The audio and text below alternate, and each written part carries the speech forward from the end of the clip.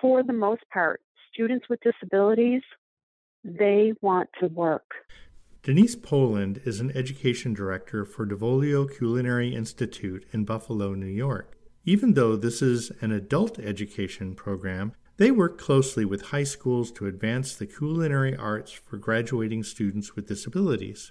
As you will hear, work-based learning, coupled with individualized planning, is at the center of their recruitment and educational strategies. So a typical day for our students would be you would come in and your first hour would be lecture. But it's lecture in the sense of you're going to be going over your recipes.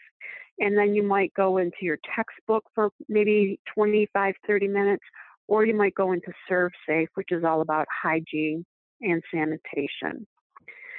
So the students would then, after they have their hour of lecture, they would go into the kitchen, and the rest of the time is hands-on. They are in the kitchen cooking, and then they clean up, and their day is done. So it's 5 hours a day, and it's 5 days a week that they're in class.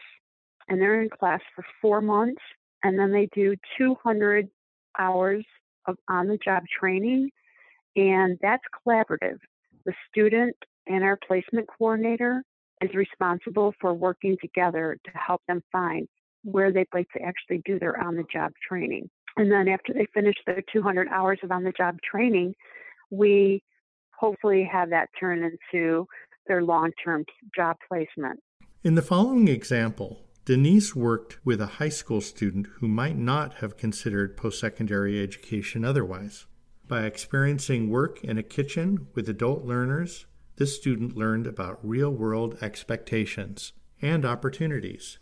From an IEP planning perspective, D'Avolio Culinary Institute supported this student's measurable post-secondary goals in both education and employment at no additional cost to the student or school.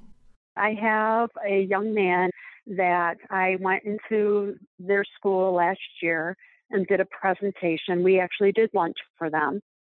And, he's interested in coming into our program. So when I came back this year to see him, I said, would you like to come in and shadow? So he took us up on our offer, and he came in and spent an entire day with us for culinary arts, and then he came in a second day and looked at us for our pastry arts program. So he did 2 full days of hands-on in the kitchen with us, because the kitchen is really where you're going to probably learn more hands-on. This Transition Results podcast was brought to you by the transitionsource.org website with support from the New York State Education Department. To learn more about it, log on to transitionsource.org and click on the Practices tab.